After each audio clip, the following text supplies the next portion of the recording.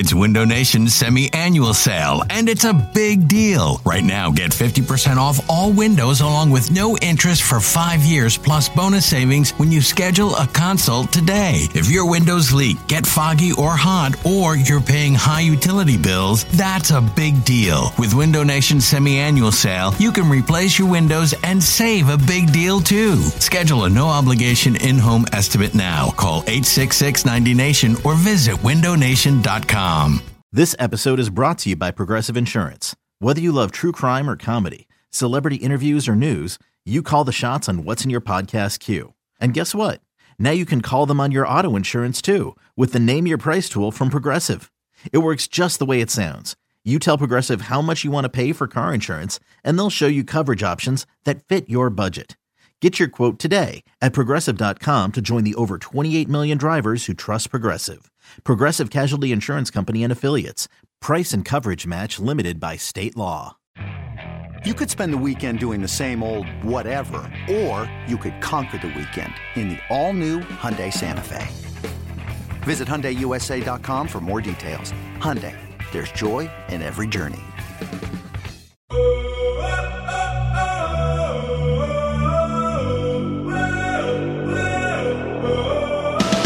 Inside the Birds is back. What's going on, everyone? Adam Kaplan, Jeff Mosher here for what I'm going to call, Adam, is a special edition of Inside the Birds. We're going to do something that we haven't done yet, and that's kind of a look-back pod. And the reason why we're doing it is because we're a month and a half removed from the draft, and people are all excited about OTAs and Andre Dillard. But the old adage that you really can't judge a draft until 3 years down the road makes me think that now is a good time to look back on a draft 3 years ago and really see how the Eagles did. So let's contextualize it first, because this draft in 2016 was Howie Roseman's draft, and that's what makes it unique also and really interesting to look back on at a time where front office, we've talked about Joe Douglas, talked about Howie, control, power, everything like that. This draft in 2016 was a Howie Roseman draft. He had not hired Joe Douglas until after it. And so we're going to go through now and look at the picks and decide how we feel about them. And in general, we'll come to a summary afterward on how we feel about this draft. You used, before we do that, Adam, you used to work with Bill Polian at ESPN. Yes. And he had a philosophy on the draft as far as a hit rate, if I'm not mistaken. He said first round, he said, he had the numbers. He said that in the first round, the hit rate somewhere between like 47 and 50%. Right. So look, over time, you're going to miss on first round picks. It's just, and Bill would always say, no matter how much research you do, how much information gathering you have, and you feel great about, you're still going to miss some of these. It's just the way it is. Now, the Patriots are probably one of the best at first round picks. You can go over time and see the teams that are not good with first round picks. It's just, it's weird. The Jaguars have not been, but they've drafted so well in other rounds, it puts pressure on you to do that. So, but the 2016 draft, and we're going to get through this, and Howie's been the general manager, or whatever title he has, he's had control. Right. But he's been in the higher-ranking executive role since 2016, other than he didn't have it in 15. He didn't have it in 15. He was reassigned. But I would say, going through it, and when you told me you wanted to do this, and I love the idea, there's no question 2016 has been by far his best draft. Oh, it's a pivotal draft. Absolutely. And you're right. It was, especially if let's go back to the context again. This is April. In January is when he had his power restored, right after Chip Kelly was fired.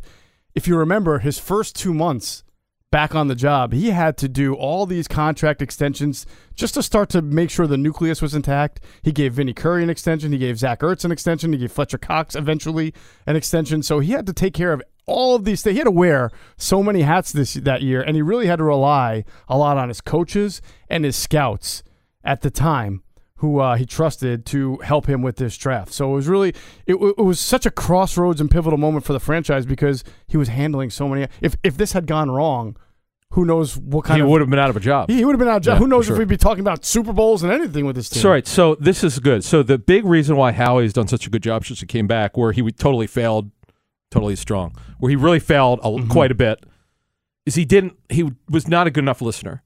Correct. And I think, Howie, when you're general manager in your early 30s in this market, and with the expectations it was too early. He didn't have a right-hand man.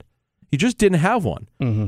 And I think what happened was when he came back, he clearly learned a lot in his one-year sabbatical. He's documented it before he's talked about it. He went around the league and talked to different people, talked to general managers in other sports, and I think he learned a lot. You got to be a good communicator and a better listener. Yeah. And he just was not. And he does such a great job. I've talked to a lot of people who work with him in the last 3 years. He does such a great job of gathering information and intel from them and leaning on Joe Douglas or other people that and by the way, he's a very underrated tape evaluator. That's probably one of the things that people have told me that have worked with him. Yeah. If you sum it all up, I could see why they're doing well. Now, we don't know much about the 17-18 drafts. As you said, you want to give 3 years. Oh, the last year's draft really looks good in terms of the first 2 picks in lane 5. 17 is up in the air because of injury, but 16, right. We could talk about this because a lot of it has gone well, and there's some stuff that we've never talked about before. Right. Well, let's go with number 1. Obviously, the second overall pick in the draft, they get Carson Wentz. It's an interesting way that they were able to go about it. They started off of having I believe, the 15th overall pick that year. And they moved from 15 to 8 in a trade with the Dolphins that Howie has said they consummated right around the combine. You know, he and Mike Tannenbaum, who was in charge of the Dolphins at the time, very close. I think he mentioned that they were on the same floor in the same hotel, and they started having early discussions of how to get do you know that when Howie was contacting teams in 1998, 1999, he first worked for the Eagles in 2000, he actually called the Eagles, and he called Mike Tannenbaum. And I've actually talked to both. He called the Jets. He called the Jets, right. Yeah. I actually have talked to Mike, and I've talked to Howie about this years ago, and that's kind of how long they've known each other, so it helps when you have a relationship with people. Exactly. So I can't remember the entire details, but what they wind up doing is trading Kiko Alonso and Byron Maxwell, 2 guys brought in under the Chip era. One completely overpaid. The other, you had to give up a potential Hall of Fame running back to get. Not very good deals in the long term to get from 15 to 8. And then they make the big move. That's when everybody knew they were going to get Carson Wentz, when they moved from 8 to 2, right, to go and pick Carson Wentz. Now, how do they know Carson Wentz and not Jared Goff? We know that Howie's also very close with the Rams. Kevin Demoff, and I'm pretty sure that when Howie moved up to 2, he knew that Goff was going to go number 1 and Wentz would be there at number 2. And I've heard that maybe he would have been comfortable in either scenario. Doesn't matter. They get Carson Wentz number 2 overall. I think at this point, you have to consider, I know there are people who are skeptical about the injury history, or they wonder how good he really is because last year he didn't play as well as 2 years ago, yada, yada. They got themselves a franchise quarterback. If you get yourself a franchise quarterback in a draft, you've done a good job. So we could stop right here after round 1 and say this draft was a success because they got Carson Wentz. And ever since Carson's been here, they've had nothing but success. But in general, it was a fantastic evaluation from top to bottom. Yeah, and it's what I find fascinating is, and I respect the Browns, I really do, but I don't know what they were thinking. Like, so I talked to someone who was with the Browns at that time, and it's not a secret that they had an issue with Carson's accuracy, especially downfield. And I talked to the Eagles about that, and they said this will all take care of itself over time. He just needs more reps. Now, we could also talk about his injury history has been significant, but that was never the part of the real true evaluation. Right. The issues, and I actually talked to Bill Pauline about this when I was at ESPN then. The issues were, Bill told me the level of competition was almost meaningless. He goes, if you rank the top 10 criteria for your quarterback, level of competition is much lower. It's about how many snaps you took as a college player. That's why Bill was very down. Bill and I got a little bit of an argument on TV, on NFL Insiders, because I said, look, Mitch Trubisky's going in the top 10. And he's like, oh, he can't. He's hardly had any reps. He's only had 1 year of production. I go, look, Bill, I'm just telling you. I'm not disagreeing with you. But the reality is this guy's an athlete. He's sort of a project, but it's a quarterback-driven league, and he's going in the top 10, whether you like it or not. But I got his point. He wants guys, if they're not seniors, they better have a minimum of 2 years of experience, but you want 3. And Wentz came on later in his career at North Dakota State. But he missed time. He missed a lot of his senior year. Yeah, he had the wrist injury. Yeah, he had the wrist injury. They loved him. The Senior Bowl was really a big You ready for this for story? This is unbelievable. Speaking of the Senior Bowl, that's what I was going to get to next. So truth be told, I had no idea they like Wentz. I was standing next to Jeffrey Lurie for 45 minutes. We're just chatting. I did not know then that they liked him or were even considering trading up. This is well before the trade's up. So I didn't know anything. I'm just watching Carson Wentz, and I had no good of no idea how good of an athlete this guy was. I've gone to the Senior Bowl since 2002. He is, if he didn't have the best Senior Bowl I've ever seen by a quarterback, Carson Palmer did in 03 or 02. Mm-hmm. Wentz is probably number 2. He was phenomenal. Every throw, big, athletic, 6'5", 240. He had everything, but I didn't quite realize that level competition is not that big of a deal, as I learned from Polian. The Eagles did so much research on this, and this is where the Browns really screwed up, Jeff. How the hell, when you need a franchise quarterback, do you not spend the kind of time the Eagles did? The Eagles spent 2 days with this guy. Right. They spent 2 days with Goff. On that caravan, let's get to that. Let's fast forward this a little bit. So we talked about the Senior Bowl. As I remember it, on the caravan out west, it was Howie Roseman, Jeffrey Lurie, Frank Reich, Doug Peterson, the quarterback coach John DeFilippo. I believe Tom Donahoe was on that trip. Yes. I think he was on that trip. Yeah. They were all the out trip to Bismarck. Yeah, well, yes. Out west. Well, remember, they went out to work out Goff and spend 10 days. Right. As I understand it, according to multiple sources, they were split going into that week. They could say whatever they want and try to dispute it. Mm-hmm. I'm not going to change. I'm not going to back off. So I know what happened. When I retire, I'll tell you really what the real story was. But I'm gonna go as close as I can at telling people next week, which is pretty much I'm in my 50s now, but I'm going to give you a lot of stuff that no one knows. So they were split, but after that caravan, it was Wentz. Mm-hmm. Why was it Wentz? You watch him go up in the chalkboard. They also brought him into their complex, but you spend 2 days with someone in every way, shape, or form. And by the way, they spoke to other people who were around him. Mm-hmm. They were convinced after the 2 days of spending time with him, this was their guy. This guy would change their franchise for decades. If they get it wrong, Roseman's out, Peterson's out. They're all going to lose their job. Their reputation to somebody.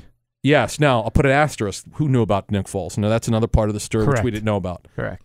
But they were going to stake their reputation on it. They were going to get it right. They knew after Jeff that trip, it was once. I don't care if they say that they knew in January, they're effing lying. Right. That's not the case. I know that I said Lurie was standing next to me. He saw it. Right. But I didn't even ask him about it. I will tell you that I saw Jeffrey at the owners' meetings, and what he did tell me, we were alone for a while. It might have been an hour before all these media people came around him.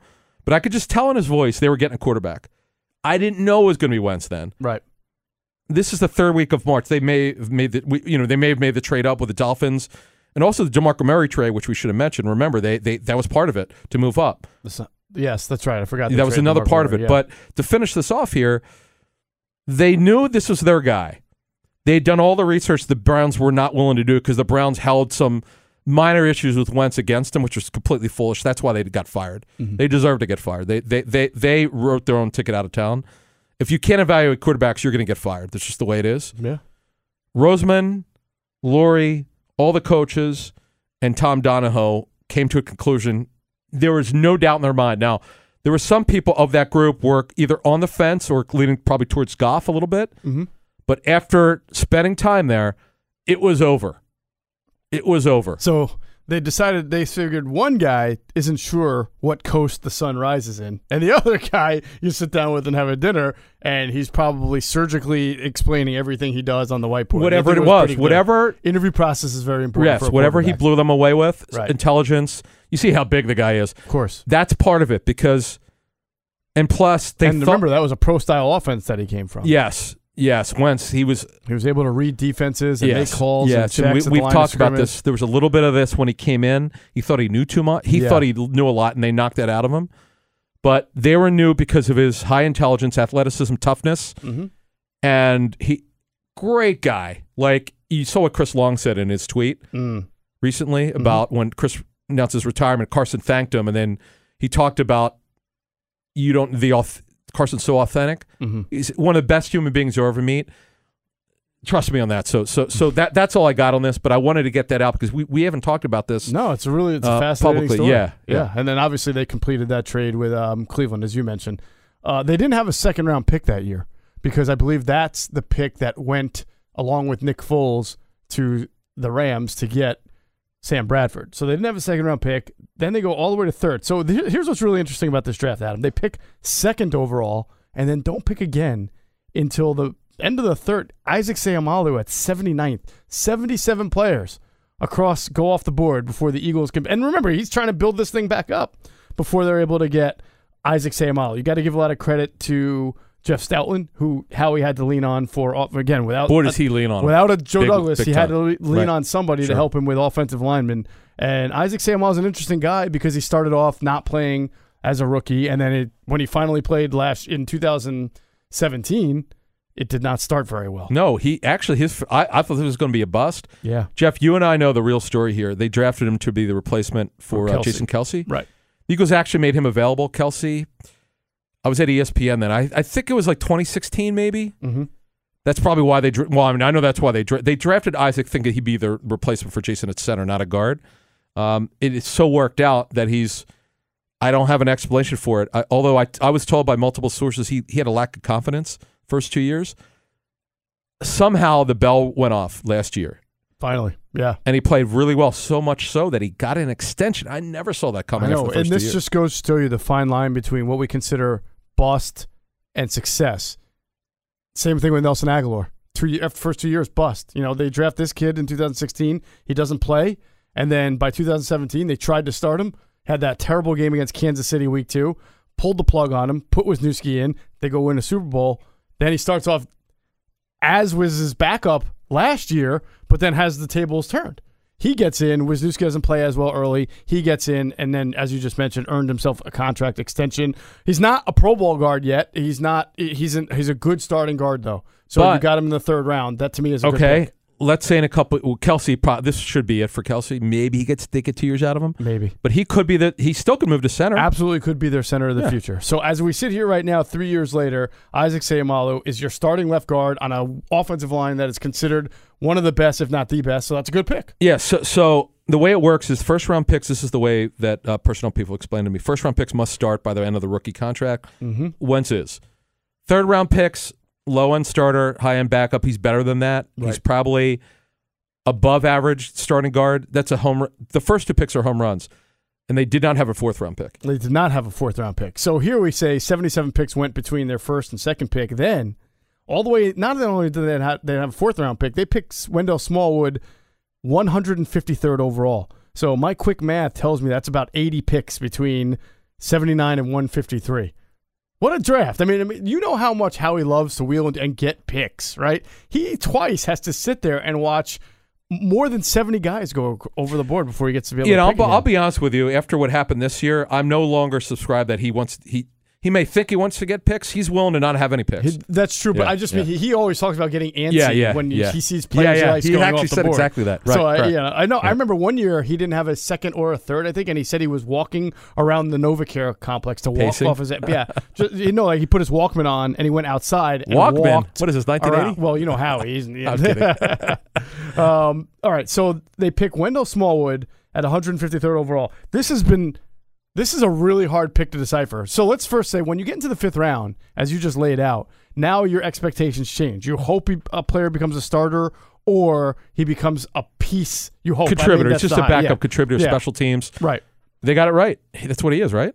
I would say, to this point, last year, he was their most reliable runner. Now, they're not going to bring him back, and he may not make the team this year. He probably won't. But last year, he was when you needed short yardage, you weren't getting it from Josh Adams. See, my only problem with him is he's been given an opportunity to be the guy, and he's blown it every time. He couldn't handle it, yeah. But they got the pick right because he's exactly what you get in the 5th round.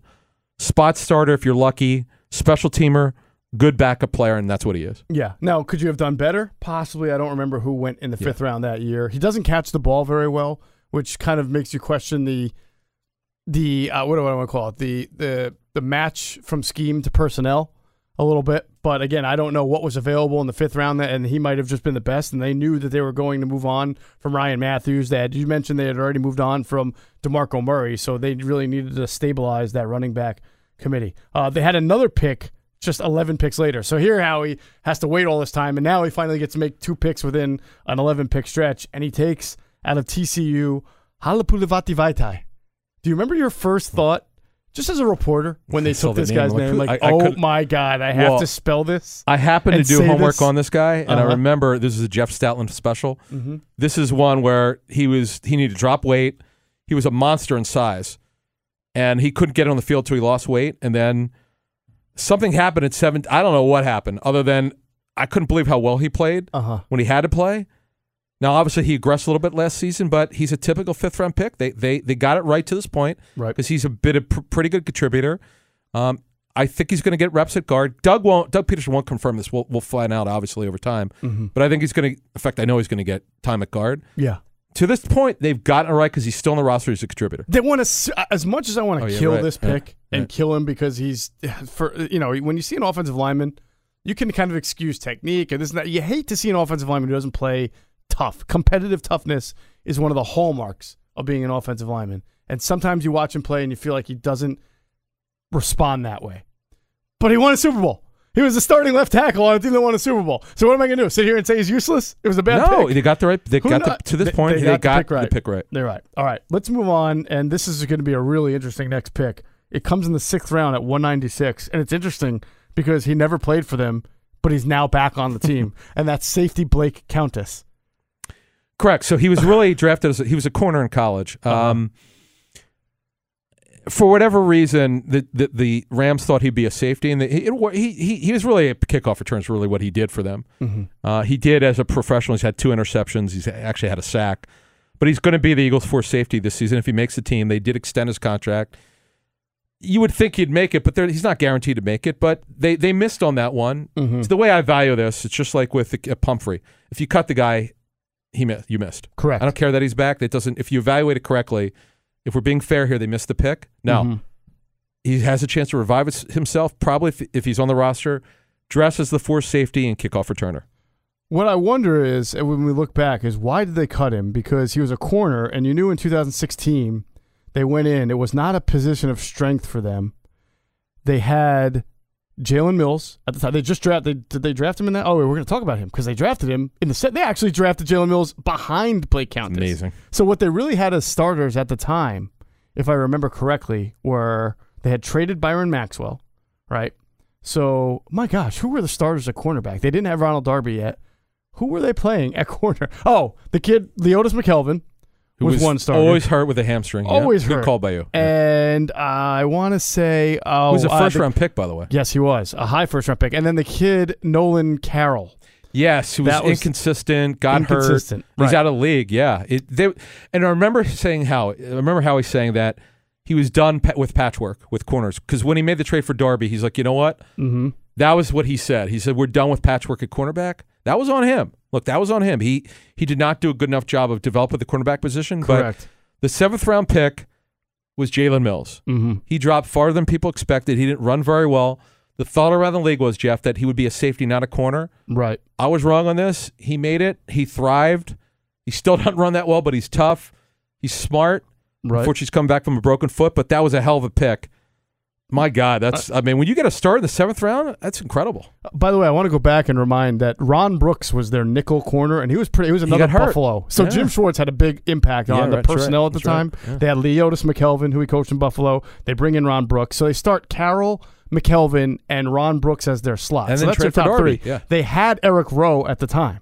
So that's their 4th corner at the time, right? And then they draft Countess and Mills. Boy, Schwartz must have hated him. They traded him before the season started. I was so critical of that move. I got to say. I remember you being pissed off about it. Yeah. I just didn't, for a team that had not drafted well or high at corner for so many years, to give up a guy after 1 year. And by the way, it wasn't a chip. I'll tell you, I'll show Chip. Right. Howie didn't do that. It was that Schwartz didn't want him. Simple as that. Absolutely. They also had Jalen Watkins, who was a cornerback safety hybrid. So they had they didn't have talent, but they had depth. And it was very interesting that they went and drafted Countess and Mills, and that Countess didn't make it, and Mills did. But we have come to learn that Jim likes the hard-nosed, tall, physical corner. That's his calling card, too. Right? I like them to be able to run, but yeah. He likes, well, of course, everybody likes corners that can run, but in the absence of, Jim specifically prefers physical guys. Go back to Cortland Finnegan, right? All-terrain Werner. He always liked those kind of big, tough corners. So he has that in Jalen Mills. So that's pretty interesting. I guess you'd have to call, again, you win a Super Bowl with Jalen Mills as your starter. That's a good pick. And he's a 6th round pick. Great pick. 7th round. You got to start in the 7th round Absolutely. at a top 4 position, a corner. Alex McAllister, let me tell you about him. He was the next pick in the 7th round. He never played for the Eagles. In fact, he's never played an NFL game. You ready for this one? That was the Howie Gator pick. I'm at OTAs, and I see a guy with a jersey on. I'm like, he must be like 6'5", 6'4", and he looked like he weighed about 200 pounds. I'm like, this guy needs to get fat. Yep. He looked like a rail. I'm like, this guy will never make it, and he never made it. He was too thin. But he did have explosion. Mm-hmm. He was built like the kid who was a first-round pick by the Browns. Banner drafted him. Mingo, yeah. But he was so thin, he never made it. And then the guy, Jeff, their last pick, if he didn't tear his ACL, he would have made it. Being the backup Mike was Joe Walker. Yeah, tore his ACL. And then he came back the next year and got hurt again. I believe he had a pectoral injury or a chest and shoulder, something like that. He was always hurt. It's a shame because they got that one right, and he got hurt, and he was out of Oregon. And he wound up going to the Cardinals, and he's kind of hanging around loosely. But that is by far the best draft that Howie Roseman had him, and I don't know how you do better than that. I've been told that kind of school of thought is if you get 3 starters out of a draft, you want 2. That's your goal. I've been told 3. If you get 3, dude, no one does it may depend. Like they only picked 5 players this year, but most teams pick between 7 or 8. 2 is. I've been told for 20 years 2 is that's if you low. get 2. I mean, that's like 25% of your team. Starters or Pro Bowl starters? Starters. Yeah. I've heard you get 2, 3. So it's got to be somewhere in between, 2 right? or 3. Okay, 2 all or 3. right. So Carson Wentz is a starter. Isaac Seumalo is a starter. Smallwood last year was a starter. Vitae was a starter. Mills has been your starter. Yeah. So this is good. You can name 3 other guys, Vitae and Smallwood, who had. 2 other guys who are starters at times, or good, productive, capable, right? Top backup, low end starter. If you get that, this is like an historic draft. Mm-hmm. They got their future, the franchise quarterback.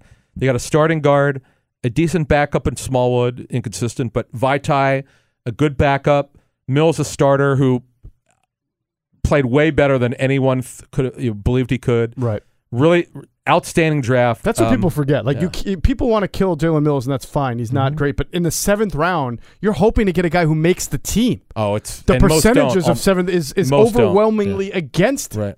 Right. Even making it right. It's a great draft. You had a 6th rounder and a 7th rounder. Well, 6th rounder didn't make the team, but he's still in the NFL, and now he's back. And then a 7th rounder who helped you win a Super Bowl. Yeah, so I think Howie clearly learned about listening to the right people. Jeff Stoutland is, I know it's not a secret, everyone listens to him.